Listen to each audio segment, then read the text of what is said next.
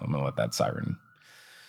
It wouldn't be a horse recording if it weren't plagued by sirens. Not the sirens. No, they sing to me. They want me to stop recording my podcast.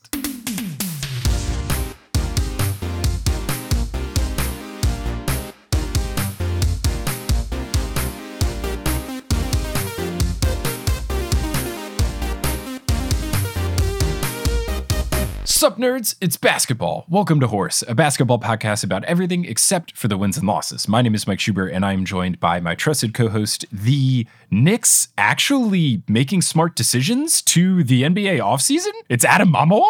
Adam, how's it going? Wow, the level of shock in your voice says it all.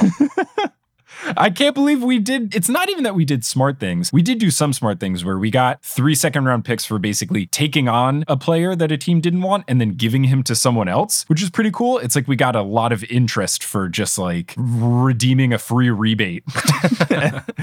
But most importantly, we just didn't do anything really bad for the entirety of an NBA offseason, and I can't remember the last time that happened. It's a good feeling, right? Yeah, it's great. I mean, it's ridiculous when your baseline for being happy is just a bit of competence, but that's kind of where we're at. The bar is the floor. Yeah. The bar is so incredibly low. It's like I tweeted today that there was some governor, I think of Wisconsin, who tweeted today that he was submitting his application or whatever the hell to officially vote for Joe Biden. And people are like, yeah, like the bar is so low that just not breaking the law is championed as this incredible political achievement in 2020. So yes, the Knicks just not making a laughable mistake is like great success. Good work, everyone. No, I totally agree. And I think the Bulls and Knicks are trending in the right direction, which is not saying a lot, but I do think that there are better times ahead. Hopefully we can look back to this podcast episode when there is a Knicks and Bulls Eastern Conference Finals 10 years from now, and both of our franchises are in great condition, and we can look admirably and laugh about how in 2020 we were so sad. Well, that will always be a fact, but hopefully at least the state of our basketball teams will have improved by then. True.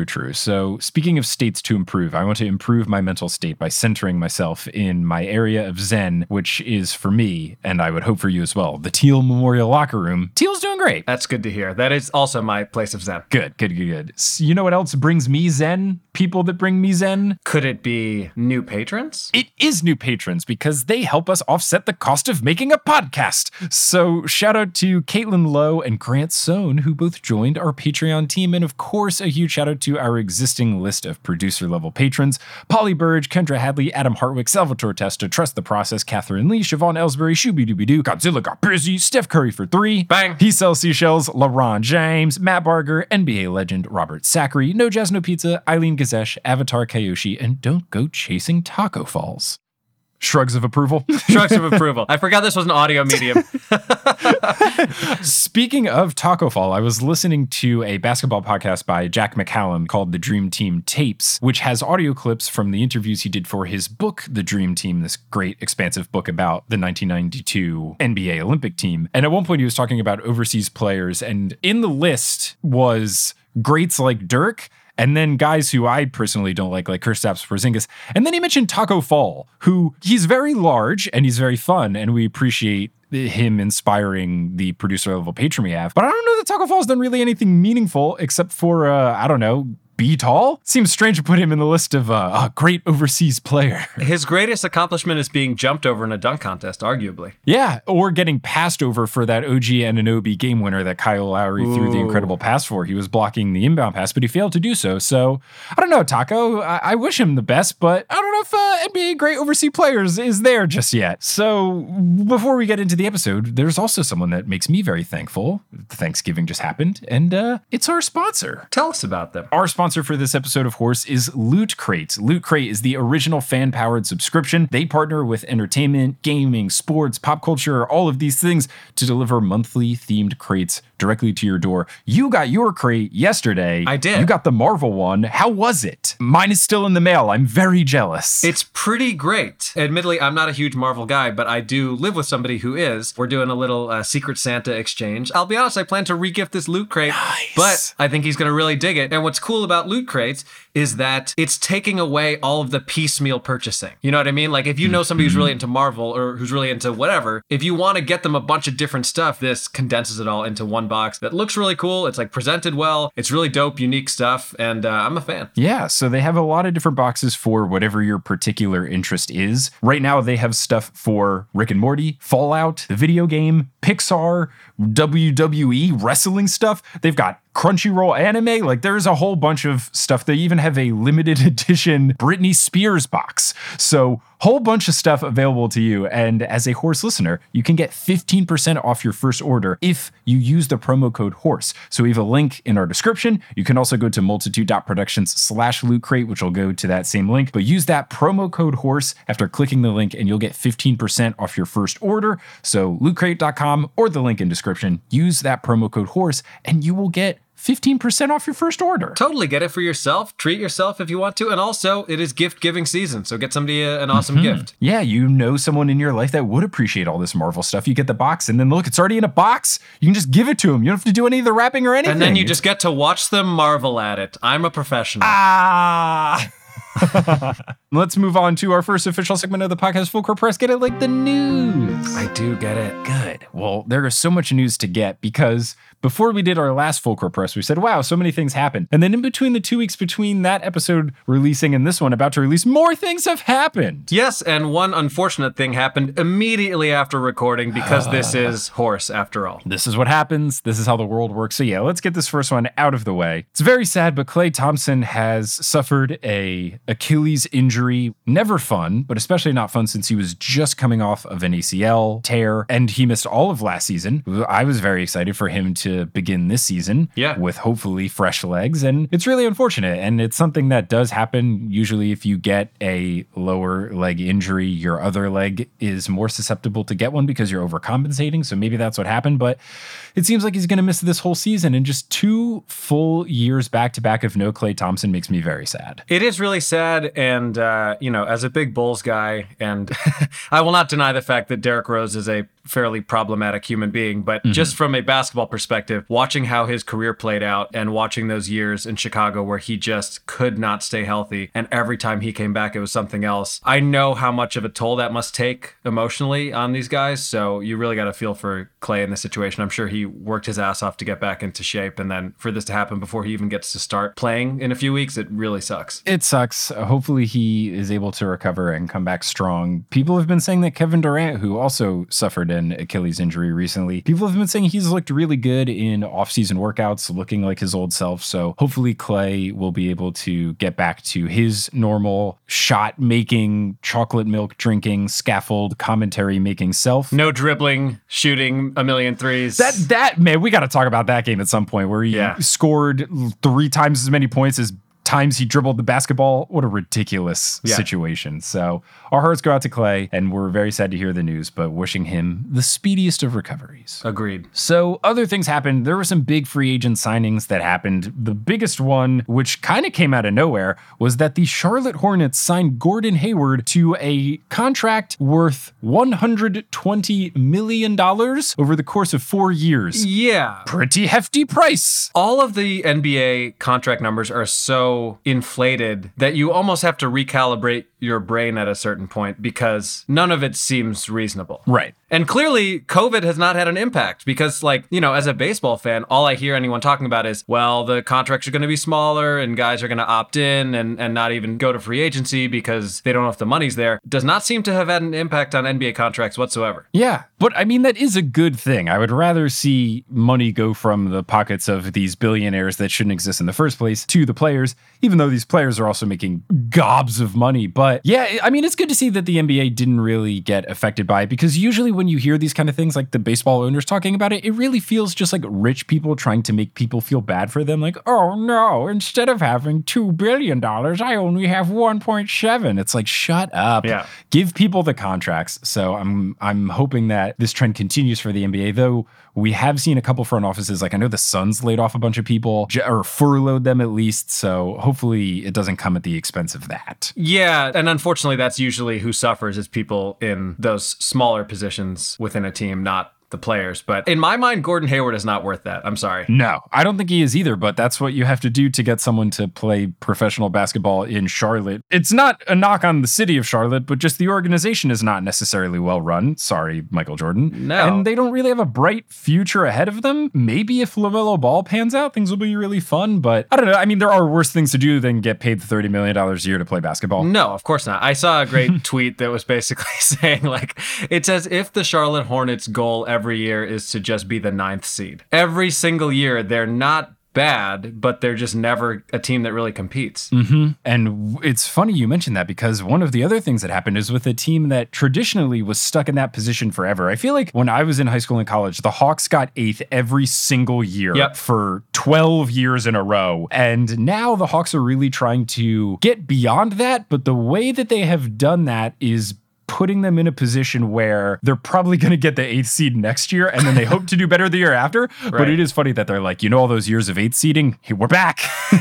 Did you see the Jared Dudley tweet yesterday? Yes, I did, where he announced that he was back on the Lakers for some reason. Crying emojis. At least he was making fun of himself, because he just tweeted, I'm back, parentheses, Jordan voice, with 2 crying emojis. And what he's referencing there, for anybody who did not watch The Last Dance, is that when Jordan came out of retirement the first time, he released a press statement that literally just said, I'm back, and then the whole world exploded. Took a full page ad in the newspaper, right? Something like that, yeah. It was something very dramatic. That's got to be one of the highest dollars spent per words used ratios out there. How much money did it take for him to print 6 letters, a period, an apostrophe in his signature? Yeah. But yes, going back to the Hawks, they signed Bogdan Bogdanovic. So after this trade exploded in the faces of the Kings and the Bucks, the Hawks swooped in and signed him to a very big contract. They also signed Danilo Gallinari. But most importantly, the Hawks got new uniforms. They got brand new main uniforms, as well as they have special Martin Luther King uniforms that they're going to be unveiling. And most importantly, out of all of this, is that they got rid of their weird neon green color that was in their color scheme, and the world is better for it. There was no place for it in the first place. It was kind of cool as an accent color when they were trying to make black one of their main colors, but the problem is that traditionally the Hawks were red and yellow, so to bring in a color that is almost yellow but is not yellow was very confusing, especially for colorblind people like us. Right. Ugh. The worst. It was just so close, but then it was wrong. It'd be like if the Lakers busted out navy blue jerseys. It's like, you guys are supposed to be purple. It's so close. Yeah, it's one thing if it's like one of the smaller accent colors becoming the main color, like when the Bulls went with their black pinstripe jerseys, which were pretty cool, actually. So fresh. Yeah. So fresh. So fresh. But when it's just a completely different color than what you're used to, it just looks off. Indeed. Good things are happening for the Hawks, though. Yeah, and I don't want to jump around too much, but in addition to the Klay Thompson news, I did want to take a minute to just... It's hard to talk about, but just a quick moment of silence for Nate Robinson. Oof. Boy, oh boy. Yeah, he was wearing Mets colors when he did that, not Knicks colors, as Desus Nice pointed out on Twitter. I'm a big Nate Robb guy. I really enjoyed when he was on the Bulls. For anybody who missed it, and I am not a boxing person whatsoever, he got knocked out in a pretty... not since the days of Kermit Washington and Rudy Tomjanovich has there been such a devastating blow landed on an NBA player, because, man... It was pretty bad, and I know he didn't train a lot for the fight. I don't know what sparked the beef. I don't know why Jake Paul and Nate Robinson have beef. It's a good thing that I am not caught up to speed on Jake Paul beefs, but my understanding is that somehow they got into a beef, and then Jake Paul's been boxing, so Nate Robinson was like, yeah, I'll do that too. And he only trained for like a couple months, and Jake Paul's been training for boxing for over a year. Also, Jake Paul's a lot bigger than Nate Robinson, so it just was a recipe for disaster, and oh, did disaster happen. There were so many memes. But he got paid like $500,000, so... Also, Nate Robb is in impeccable shape. It certainly was not for lack of being in shape. It's just not boxing shape. Right. So pour one out for Nate Robb. Pour one out for Nate, but catch it in a glass that you can toast and celebrate, because, speaking of good jerseys, the San Antonio Spurs, after what feels like an eternity, have finally brought colors back into their jersey scheme, and they are finally making jerseys that embrace their old Fiesta logo, which we'll put a link to the jerseys and the logo on our episode page at horsehoops.com. But they had these wonderful logos in the past that had teal and pink and gold, and they just never used them in anything. And finally, they're making jerseys that have them in them again. And I've been begging for this for a decade, and I'm so happy that they finally brought it back into the mix. It's great. Well, yeah, because they really do have probably the most boring uniforms in basketball. I mean, it's just kind of your, Oakland or I guess Las Vegas Raiders color scheme, like that very dull black and silver look. But yeah, those jerseys, which were famous, I guess, in like the 90s, I think is when they were used last with like the,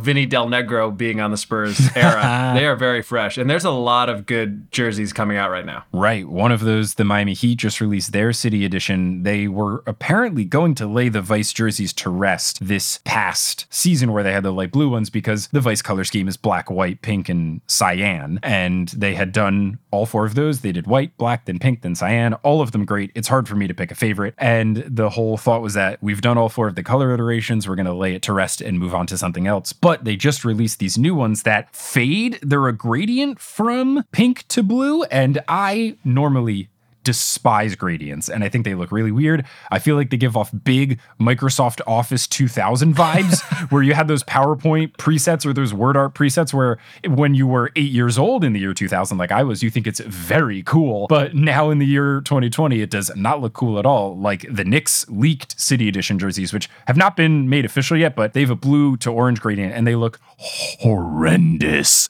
But these Miami Heat ones, fresh as hell. They are pretty nice. Tyler Hero looking swaggy as always. So those are exciting. Lots of good jerseys, lots of bad jerseys. At one point, we will release an article once they're all official. As we do every year at Horse, we rank them from worst to first, all the City Edition jerseys. So we'll get you in the mix, Adam, to start critiquing what they all look like once they all become official. But that's the last on Jersey Watch. The only other things of full court press that we've got to talk about is that James Harden might want to leave Houston to go to the Nets, but that seems to have quieted out, so we'll just kind of put that one on the back burner for now. But if he does, it would be not fun, but maybe fun because you'd have 3 grumpy boys on the same team. So, Team Grump. Grumpy boys are always a good time. Now, did we make mention in our last episode of the Steven Adams trade? Did we talk about Marc Gasol? No, because I didn't find the Lakers just getting a bunch of guys for really cheap interesting. It feels like they're cheating. And this always happens when a team wins the title and has open spots, is that people just sign with the team for not a lot of money. And I like people getting paid what they're worth. And Marc Gasol is not worth this money, but I guess he wants another ring, so I get it. And then the Steven Adams trade doesn't make sense for New Orleans. I don't get why they did it, but Sam Presti now has, I think, 12,000 first-round picks for the Oklahoma City Thunder. I think the 2022 draft will just be the Thunder get 60 new people on their team. So that's exciting. Yeah, I mean, the Thunder are doing an impeccable job of stockpiling draft picks. Yeah, it's like how I play NBA 2K My League, where I just trade everything for a bunch of picks and then just get a bunch of created guys that don't exist because it's the year 2027. That's your approach? Yeah, I mean, my approach in 2K My League is basically draft a bunch of young people, and then I'm cold-blooded ruthless. Once a player is starting to decline, they're out the door, and I'm trading them for what they're worth, which in a video game works, but in the real world, as we've seen with the Celtics, does not work. But I try to get a whole lot of picks so that when there's a really good player, because like once every 5 to 10 years in NBA 2K, they will rightfully so in the draft put like a LeBron type guy. So in one of my fantasy runs, I traded 5 first round picks to get the number 1 pick so I could draft Leroy McKnight, who was a fictional human because it got to the year like 2024. He was this 6'8" ripped blonde dude that wore his hair in a ponytail, and he had leg sleeves and arm sleeves. This is what the computer had decided. But the left arm sleeve and the right arm sleeve were different colors, and so were the leg sleeves. He looked like a ridiculous human, but he was a force of basketball. So shout out Leroy McKnight.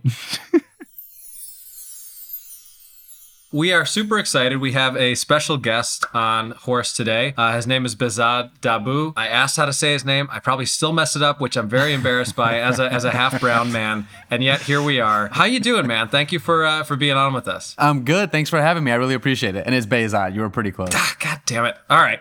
Well, that was the other half. That was the other half did it. Exactly. That was my white half. Blame the white half. Yes. Behzad is an actor. He's an activist. He's a huge NBA fan. Otherwise, we probably wouldn't be doing this interview. We got connected actually through a mutual friend of ours who is a comic out of LA named Fizza Dosani. Very funny comic. I'm excited to talk basketball with you, man. Absolutely. I actually had heard the podcast because I'm always interested in things that connect basketball with like real life, kind of the stories behind basketball and not just the stats. I know the stats, but I love the stories. And I was talking to Fizza and she was like, There's this podcast that's literally that. Right, exactly. And then we had a group DM, and here we are. That's right. Sometimes sliding into the DMs works. It's true.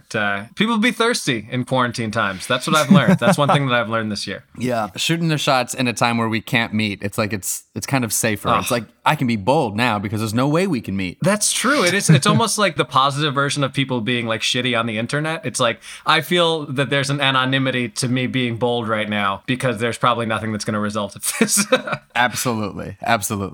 So tell us a little bit about, I guess, yourself, your career, and both in terms of like what you're doing now and like how you came to be into basketball. Well, I was born in Boston and I was raised in Syracuse, New York, which is literally like Syracuse is to basketball like Texas is to high school football. I mean, all they have, they're not near a professional sports team. All they have is the Syracuse Orange, and the Syracuse Orange is the largest basketball stadium in the country. The Syracuse Orange is like huge. One of my best friends growing up was Ian Mack, and he played professional basketball overseas. And my other best friend growing up was Andy Routins, who was an NBA player for a couple years. With OKC. He was on my beloved New York Knicks. Exactly. He was actually the Knicks' first draft pick in his year, and he also played for the Thunder. So he was just really great, and I was so connected to basketball my whole life that I became a basketball historian. You can kind of track the civil rights movement in America through the game. You can track culture through the game, hip hop through the game, racial injustices through the game. It's really kind of amazing how much basketball has like delved into American culture. Yeah, definitely. I mean, that's what made us want to start the podcast, is that it's more important in culture than just a sport at this point. There's so much that goes on from activism, but also silly things like being able to understand why Kevin Durant and Russell Westbrook are feuding at each other and why Russell Westbrook is posting cryptic Instagram photos of cupcakes in anger. Like things like that have become so prominent on the internet that now just like being relevant on Twitter, you have to understand like, oh, right, people make fun of this person because this happened. Gotta. Yeah, it's like sometimes someone who's not a sports fan is like, oh, the numbers are so boring. But you can make the numbers exciting. Like I could talk to a person who's not a sports fan and say, okay, look, you're not interested in the salaries and the numbers, but what if I explain to you that every team has the same amount of money to spend, and they have to determine who's more valuable to how to spend that money to make it even for a team like Milwaukee to be able to compete with a team like New York. And, you know, when you start explaining like, so they give this player $40 million and the other players only get $8 million, and then they have this issue, but the player with $8 million outperformed the player, you know what I mean? Like you can make a story out of it. You can make it exciting. And then someone's like, oh, I am interested in the idea that the guy who makes less is outperforming the guy who makes more, and now there's a problem, you know? Yeah, even a casual fan would be like, there's no way Gordon Hayward is worth that. He just isn't. Exactly. I saw a tweet that said Gordon Hayward's contracts proves that the NBA doesn't think Black Lives Matter. Brutal. I was like, brutal. That's rough. Especially this on the Hornets, who have a history of drafting white guys way too high and now overpaying white guys. It's not a good look for Mr. Jordan. I'm going to say the wrong stat, but I saw it. It was like there's only 3 people in NBA history who signed 2 deals that large after turning 30. LeBron James, Kobe Bryant, and Gordon Hayward. The big 3. Oh, man. You know, when people argue who's the best player of all time, it's usually those 3 players in discussion. Yes. Is there a particular team in the NBA that you support, or are you just a fan of like individual players, particular teams in the moment? Kind of all of that. So it's hard to say what I'm about to say because of who just won. But I actually am a lifelong Laker fan. But it's not a bandwagon Laker fan. I've been a Laker fan since like 94. Since the Nick Van Exel years. Yes, since the Nick Van Exel, Cedric Ceballos, Eddie Jones years. I was always a Kobe fan, even at Lower Merion. That was kind of perfect for me. And then I stayed with him throughout the bad mid-aughts and the bad 2010s. But I do follow every single team in depth. So whenever I talk to an NBA fan, I'm like, whatever team you're a fan of, let's talk about that team. Because I could talk about Charlotte or Detroit or Orlando as much as I want to talk about the Lakers. So I'm a huge NBA fan. That's great. Yeah. What are your thoughts on Kyle Kuzma? I feel like he's the most divisive Laker. So I like to get Laker fan insights because he's either beloved or hated. I don't think he's bad, but I think his value is better somewhere else. If Kyle Kuzma was the starting forward without Anthony Davis on the team, I think Kyle Kuzma would average 20 points a game and 9 rebounds a game. I really do. But because Anthony Davis is there, because LeBron is there, because they're running pick and roll action, because Kyle Kuzma, he's not playing up to his ability because he doesn't have the chance to. So Kyle, go to Orlando, go to Cleveland, average 22 and 9, get your big payday, and in turn give us a guy who we want, who's like a 3-and-D. I would rather have Jay Crowder than Kyle Kuzma, even though Kyle Kuzma is better than Jay Crowder, because we got a guy who play his role. I would like to trade him, and I think we will before the trade deadline. Well, that's good. And then you have a guy who was tweeting like COVID half-bake conspiracy theory stuff last week. So absolutely. And it's a win-win. It's actually better off for everybody because he wants his big payday. The Lakers are not going to give it to him. I don't know why he doesn't see that. So like, go put up numbers and get your big payday. I think talking about trades, I think it's only just that we actually finally talk about breaking news on the podcast for once, as opposed to lamenting it. And literally 6 minutes before we clicked record, John Wall was traded for Russell Westbrook. Mm-hmm. John Wall in a first-round pick for Russell. That's big time. Yeah, it's a big-time trade, and it's a clown show trade. I don't even understand. like John Wall and James Harden and PJ Tucker and Christian Wood and DeMarcus Cousins, that's your starting lineup? With Eric Gordon coming off the bench, that's your starting lineup? That's terrible. I mean, it's good. It's like a lot of talented players, but I don't know. What is that, the 7 seed in the West? Yeah, it's weird. And I think just thinking about 2 high-profile guys just being traded straight up like that, like, I'm sure I'm forgetting something, but I can't remember anything like this since like 20 years ago, and it was like Jason Kidd for Stephon Marbury. You just don't see it that much. Yeah, I mean, I guess you could say Chris Paul for Westbrook a couple years ago. Right. And also, nobody knows what John Wall is going to look like. He has not played in 27 months. Has it been that long? Yeah, because he had the first injury, then he had a setback injury where it was something embarrassing where he was just like either during rehab or just like walking around his house. Like it wasn't a basketball related injury, which set him back. Yeah, he was stepping really over luggage, he said. He said he was stepping over like a bag in his house. You know, it's always luggage. I feel like there have been a lot of luggage injuries over the years. And then the corona thing. So it's like 27 months he hasn't played. Like he could be amazing and come back to it, but so much of John Wall's game was his explosiveness. Is he still going to be the fastest player in the league? I just don't understand the John Wall. It's like, how is it different than Westbrook? John Wall and Westbrook are such similar players. I think that's what makes the trade fun, is that for both of them, it was point guards where athleticism is what made them good, and what made them not as good in their most recent years is either injuries or a decline in their athleticism or both. And then also they both got these ridiculous contracts because they were on these teams that didn't really have bright futures, so they gave them the supermax to make them stay. And it's just a funny trade because there was always the joke of like, oh, you should just trade them for each other. They're like they're basically the same person. And now it happens, so we get to see if it works. Like it's the ultimate like, I don't know, let's see if this guy works here. See, I think it's really good for Washington. I think Washington has the better team. And I'm going to tell you why. Because Bradley Beal can shoot the shit out of the ball. And so you have Bradley Beal, Westbrook, who can't shoot, but he does other things, right? He gives you the same athleticism John Wall gave you. Russell Westbrook's going to go back to his triple-double mode. So now you got a starting lineup of Westbrook, Beal, Davis Bertans that can shoot the shit out of the ball, Thomas Bryant, and Rui Hachimura, who's really good. That's a good, young, athletic team in the East that I think vies for the number 8 seed. And they drafted Denny, right? Didn't the Wizards get Denny? Yes, they did. That's fun. I think they're fighting with Atlanta for the 8 seed. Yeah. But off the top of my head right now, teams better than Houston. Lakers, Clippers, Portland, because they just got Covington, who they took away from Houston, and a healthy Nurkic and a healthy Zach Collins, and Melo off the bench. They're good. So Lakers, Clippers, Portland, Denver, Utah, probably Phoenix, and the Mavericks. That's 7. And then like New Orleans is in there. Like New Orleans is good. And then like there's teams like Houston's fighting for the 8. Yeah, it's not a good look for Houston. I mean, is this the immediate impact of not having Daryl Morey at the helm anymore? Like, does he make this trade? He doesn't, but Daryl Morey's the reason why they got rid of Capella for nothing. Like, they got rid of Capella for Covington, and Covington's gone. The things are going to be interesting. It'll be fun to watch. It'll be fun to see how it shakes out, seeing if James Harden now thrives with no one else wanting to dribble the ball anymore. So it's a big one. It's funny to see a trade that is like one of those things people talked about for so long actually happen. And it's just like surprising that it's actually here. Like it's this thing that they joked about and then became rumors. People are like, no way, come on. That's just too convenient. And then now it has happened. Here's the question though. Do we think that in the next couple of days we see a Harden trade now? Do they just blow it up?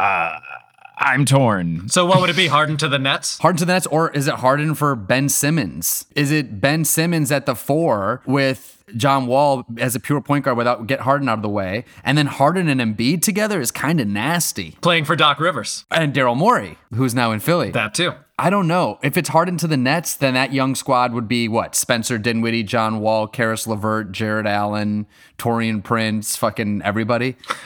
If you trade for James Harden, you better give every young player that exists. Yeah, and Kyrie and Durant.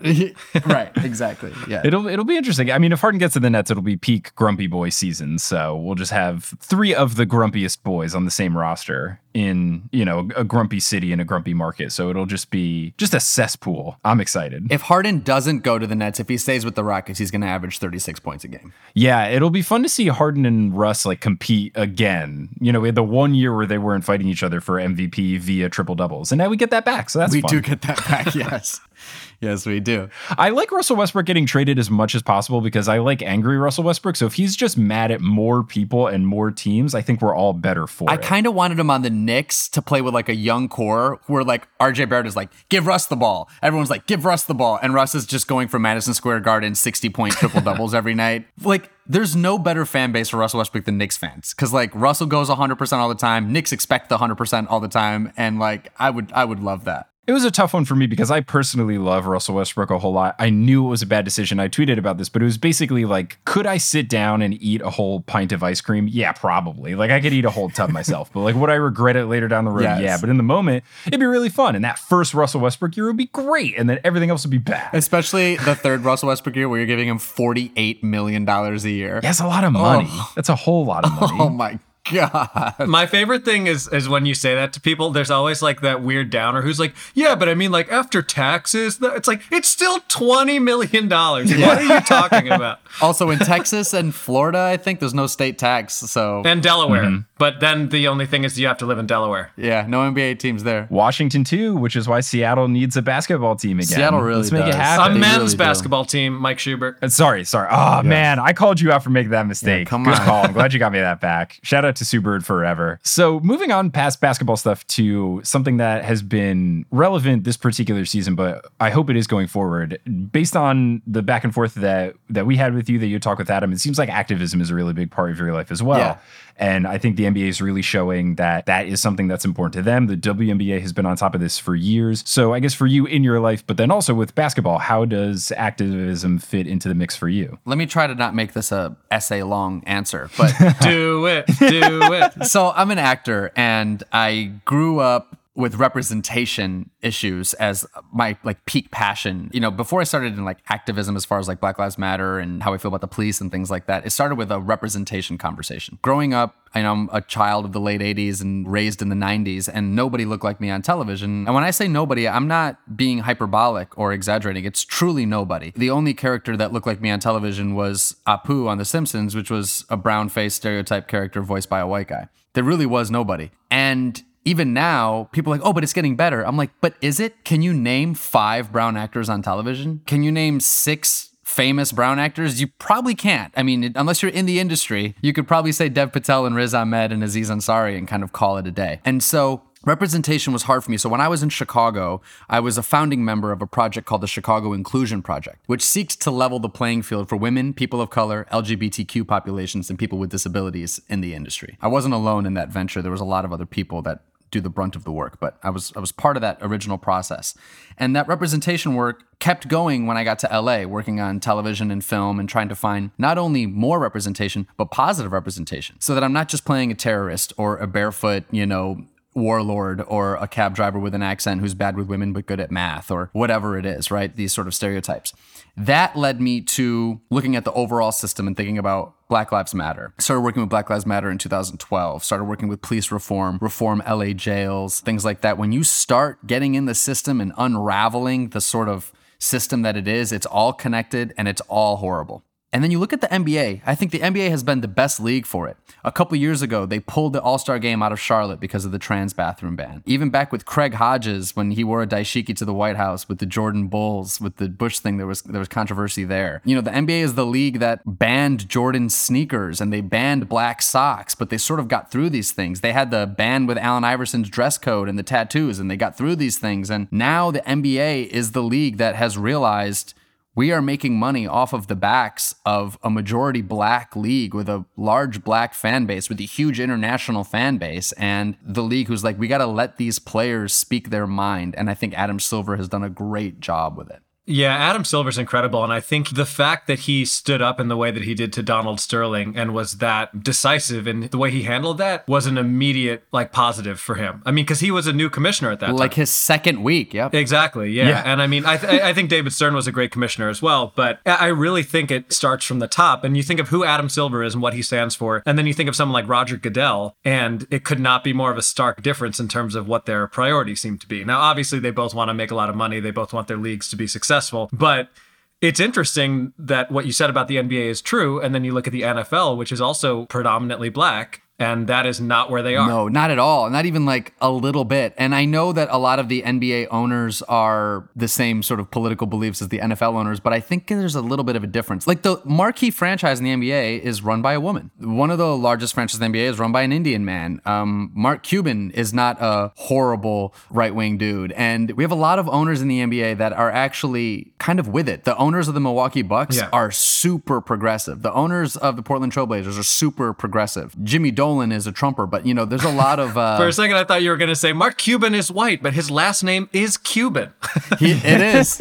Mark Cuban is like as close as it gets to an ethical billionaire. I wouldn't say he's quite ethical, but as close as it gets to an ethical billionaire. The Mavs did have a sexual assault They scandal sure did. going through their organization, so not perfect. And Mark Cuban does a lot of both sidesing that I don't like. Well, he'll be like, both sides are bad. And I'm like, but one are Nazis and one just want to give us free healthcare, so let's relax a little bit. And for that reason, I'm out. Right. Oh, great. I love it. So with what the NBA did with the bubble, was that something that you thought was effective? Do you think that there is stuff they need to do going forward now that it's not the bubble? Like there were some things that I think that were objectively good, like the voting centers that came out in November. Using all the stadiums is huge. Absolutely. But from what you saw, was it effective? Do you think there's more to be done? There's always more to be done, but I am a guy who I really hate when people make an effort on something and there's always other people who aren't doing anything being like, what did it really do? Paint on a court. It's a t-shirt with a logo on it. Can I say something? In 2012, I worked on Black Lives Matter. And when you said Black Lives Matter, you immediately got pushback. No brand would imagine putting Black Lives Matter on their stuff. Now you go on television and Nike's like Black Lives Matter and Walmart's like Black Lives Matter and Lowe's is like Black Lives Matter. And you can go on a website to express.com and it'll be like, because Black Lives Matter. And it's like, that's a difference. That's a change. And that sort of mass reception, mass acceptance, whether they believe it or it's just political, I don't care. That sort of mass sort of acceptance of it is cultural change. So if that's happening just in the 8 years since Black Lives Matter started, then great. And like, if people turn on a basketball game and they want to watch Giannis dunk on people, but they still have to watch him cross the Black Lives Matter up and down the court every single day, whether they believe in it or not, it is a little bit of more acceptance. So I don't subscribe to the fact of like, it's just logos, it's just words.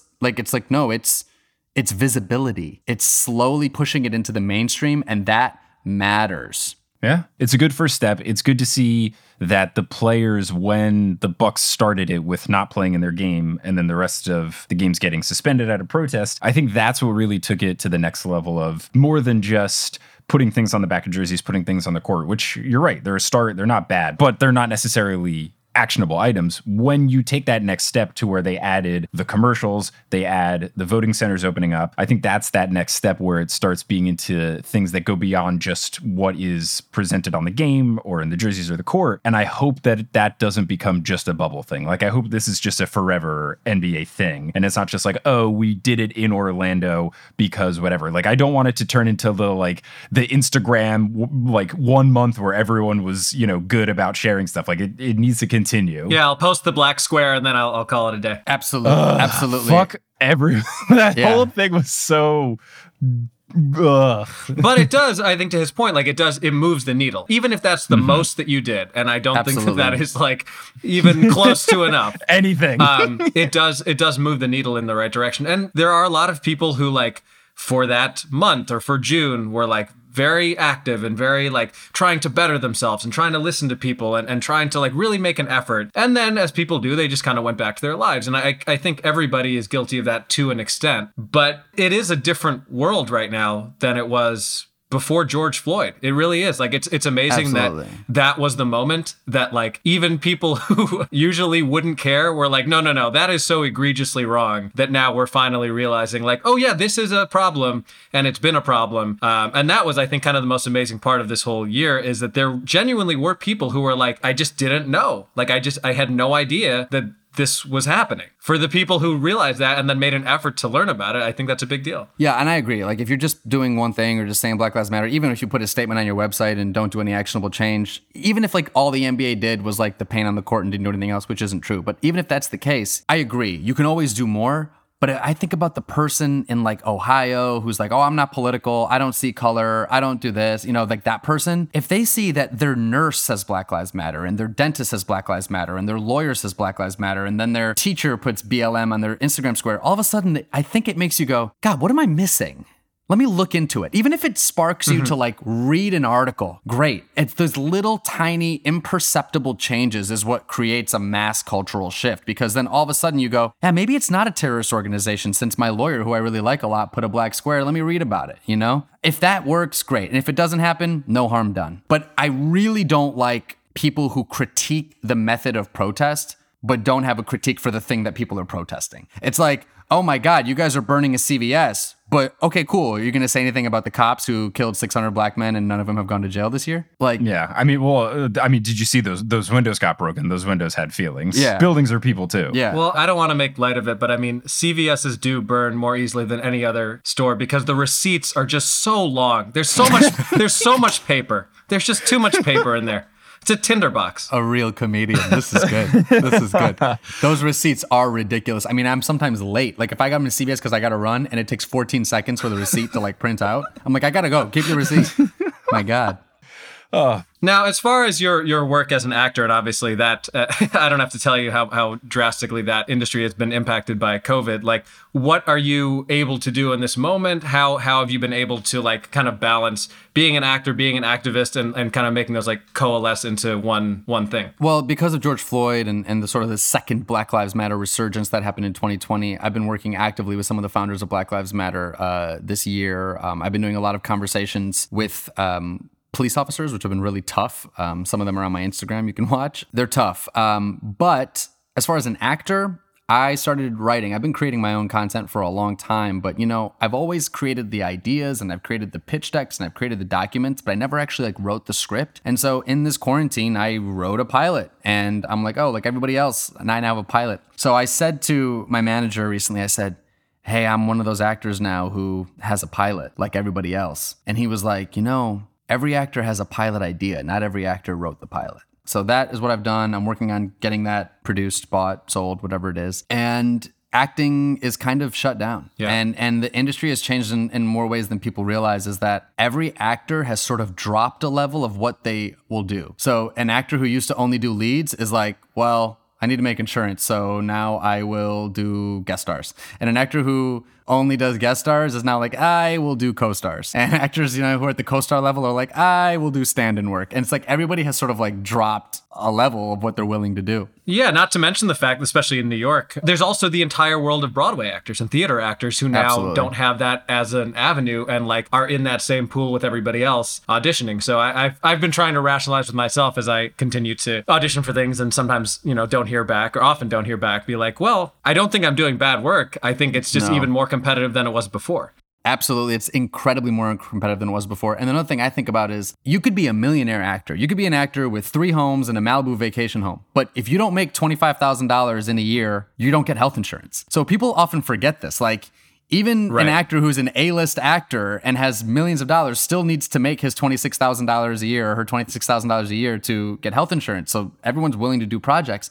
A lot of actors aren't making health insurance, both for Broadway with Equity, where you have to do 19 weeks of work in a year to get a year of health insurance. And then with SAG, we have to do $26,000 worth of work in order to get health insurance for the following year. So think about 2021. No one is going to have made the $26,000 in 2020 because it's shut down March 15th. No one had the chance to make the money, or literally 19 weeks. Like, no one got the 19 weeks. So no one's going to have health insurance. It's going to be a problem next year for artists. And of course, we don't have a government willing to help us. Hopefully we'll be closer to having that soon. Let's just get Georgia. Yes. Yeah, that's going to be a big one. Let's get Georgia. first step, and then let's spend the next 4 years trying to push Biden into a place where he's helping people. Just going to be nice to not have to like actively fight against the devil and just fight against a guy who like doesn't want to help people as much as he should. It'll be a nice change of pace. Today there was a press release from Biden's dog. It was a joke press release, and it was hilarious, and it was pointless, and I fucking loved it. And it was so refreshing. I just like how boring he is. I'm like, thank God. Like, you're not going to start. But I will welcome boring now. Right. That's the thing. It's just the change. So before we wrap up here, how can people find you? Where would you like people to look you up? This is your time to plug stuff. Okay. I'm at Behzad Dabu on Twitter and Instagram. Let me spell that. That's BEHZADDABU on Twitter and Instagram. I post a lot of content on both sites, a lot of NBA takes on Twitter. I am doing an audio play with Studio Theater called I Hate It Here, which is ready to be, I think, streamed or listened to or downloaded. I don't actually quite know how it works, but it's on the Studio Theater website in DC. I think that's available December 10th. That's a new play by Ike Holter with a really awesome cast, and I think it's about the end of the world. Okay. And where can people follow your NBA burner accounts? Yeah, right. I am Kevin Durant 86421932. I am Colangelo. Yes. Oh, that Colangelo one with like his wife or something. That was a crazy story that like sort of died. That's what started Horse. That is what started this podcast. Was me and Eric Silver, the original co-host, were like, we want to talk to our friends about this, but not enough of our friends like basketball. Let's start Horse. That story just died. That's going to be a podcast on 30 for 30 in like 3 years. Oh, for sure. When they get more information out of it, that'll be something for sure. Okay, let me just say this, because this blows my mind every time I think about this. So Bill Russell in the 50s and 60s, okay, might be the most famous black man in the country, one of them, but he's definitely the most famous black man in Boston. Not only was he winning a crazy amount of championships, but he was also player coach. Boston's an incredibly segregated and racist city, especially in the 50s and 60s. So now you got a bunch of white 50s and 60s American Boston racists wearing Bill Russell's jersey on their back, paying good money to go sit in an arena and cheer for this man. Yep. They win a championship, and Bill Russell has to enter the Four Seasons at the back door. Think about that. Think about the layers of that. It's like you guys wear his jersey with his name on your back. You cheer for him, you root for him, your kids want to be him, but he has to enter the back after he wins your city a championship. Like, what? Yeah. I mean, it's no secret that Boston is a pretty racist place. It's the south of the north, if you will. And Jackie Robinson broke the color barrier in 1947. The Red Sox did not have a black player until 1959. They were the last team to integrate. 12 years later. And this has been a big thing this year, as a lot of people have that same like, oh, why do we have to be hearing about politics? I just want sports to be sports. That's not how this works. That's not how humans are. And it's a ridiculous expectation that people have. And I'm embarrassed to admit that I do still watch football, but Lance Briggs, who is a very good former Bear, he tweeted something this year to the effect of like, it's amazing how many people still have the ability to compartmentalize and actively root for black athletes, but do not give a shit about what that person or that person's family has to deal with every single day. And not just athletes, right? Your favorite actor is Will Smith, and you love The Fresh Prince of Bel-Air, and you listen to Kanye West, pre-Kanye West, and you listen to Jay-Z, and you love Beyonce, and like, think about how much of our culture is people of color, right? You can't just take all of the culture you like and ignore the literal systemic oppression and death of a people. And like even in 1976, when the ABA merged with the NBA, one of the reasons why the NBA was against it was because they thought there would be no competition. They would just destroy the ABA teams and it would ruin the product. How little were they, when Dr. J came in and started dunking on their fucking faces? Like, but they were like, those guys can't play. It's a bunch of between the legs dribbling, they don't know how to really play. And it's like, that was 1976. Like, that is not that long ago. Kobe Bryant was born 2 years later. Like, that is not that long ago. So anyway, I love being on here with you guys. Thank you for having me. Dude, it's been a pleasure. Thank you for coming on. You got anything else, Mike? Final question to round it out. Adam and I both root for bad teams, the Bulls and the Knicks. Which one do you think wins a championship first? Whoa. That's such a good question because they're nightmare franchises. And I'm from those states. Like, I was like raised in New York and lived in Chicago for 11 years. It's impossible fans to talk to. Well, you talked to us for 40 minutes. Yeah, I feel like we're pretty affable. Oh, I didn't even know that. That's good. Good for you guys. Actually, you're the two great ones. Neither of those two teams will make the playoffs this year. Oh, we're talking 20 years from now at the earliest. So here's the thing. The Bulls have a better core, and what is really exciting about the Bulls is they just got that dude, I don't want to say his name wrong, it's like Arturas Kamanis from Denver as a new GM, and Denver did a great job building their team, as we can see, and they just signed him, I think, last year, so let's give him a chance. The problem is, NBA is going to be like, oh, well, he's been on here for 3 years and he hasn't done anything. He has Otto Porter locked into $30 million. He has Thomas Satoransky locked in at $12 million. He's got Cristiano Felicio locked in at $8 million. That's $8 million too many. And he's got Thaddeus Young locked in at $15 million. So Otto Porter, Thad Young, Cristiano Felicio, and Thomas Satoransky are being paid more than LeBron James and Anthony Davis. Not a good look. So I don't know what he can do about that. Like they signed him last year, but like that's what he's got. So until those contracts expire, we can't really judge him on what he's going to be able to do. But the thing about the Knicks is they got so much money at the end of this year. If they can finally get somebody, but they're never going to do it because nobody wants to play for Dolan. And I got a hot tip. The reason why the Knicks don't get free agents is because this is a big deal. People don't think it's a big deal, but it's a big deal.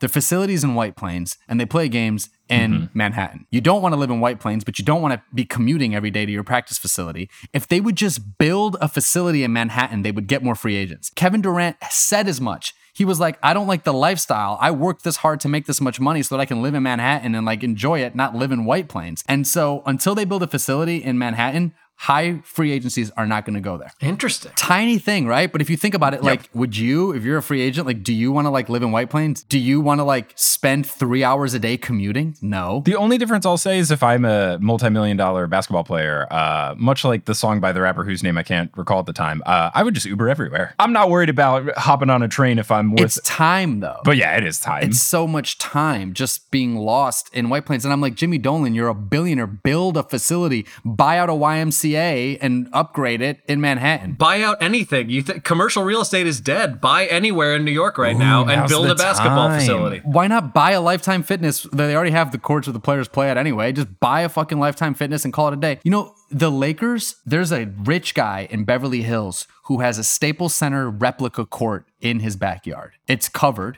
air conditioned and heated. Staples Center replica with 2 locker rooms, a Clippers locker room and a Lakers locker room in his backyard. He's a billionaire. That's where the Lakers practice. That's not fair. That's not fair that people are that rich and can do that. They actually have, I mean, they obviously have a facility in Segundo with the weight room and everything like that. But like when LeBron wants to like get together with players, they practice at this place. Absurd. It's insane That's to too me. much. It's That's way too much. insane to me.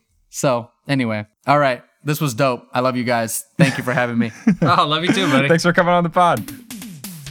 Thanks for listening to this episode of Horse. Horse is hosted by Mike Schubert and Adam Mamawala. Our editor is Misha Stanton. The social media is run by Mike Schubert. The website is by Kelly Beckman. The art is by Allison Wakeman. And the music is by Bettina Campamanes. Thank you to our producer-level patrons, Polly Burge, Kendra Hadley, Adam Hartwick, Salvatore Testa, Trust the Process, Catherine Lee, Siobhan Ellsbury, Shooby-Dooby-Doo, Godzilla Got Busy, Steph Curry for 3, Bang! He Sells Seashells, LaRon James, Matt Barger, NBA legend Robert Zachary, No Jazz No Pizza, Eileen Gazesh, Avatar Kyoshi, and Don't Go Chasing Taco Falls. Follow us on Facebook and Instagram at Horse Hoops and on Twitter at Horse_Hoops because Horse Hoops, the Twitter account, was shooting 3-pointers with Dikembe Mutombo, and the announcers got so mad at them that they banished the account. What is he doing? How dare he?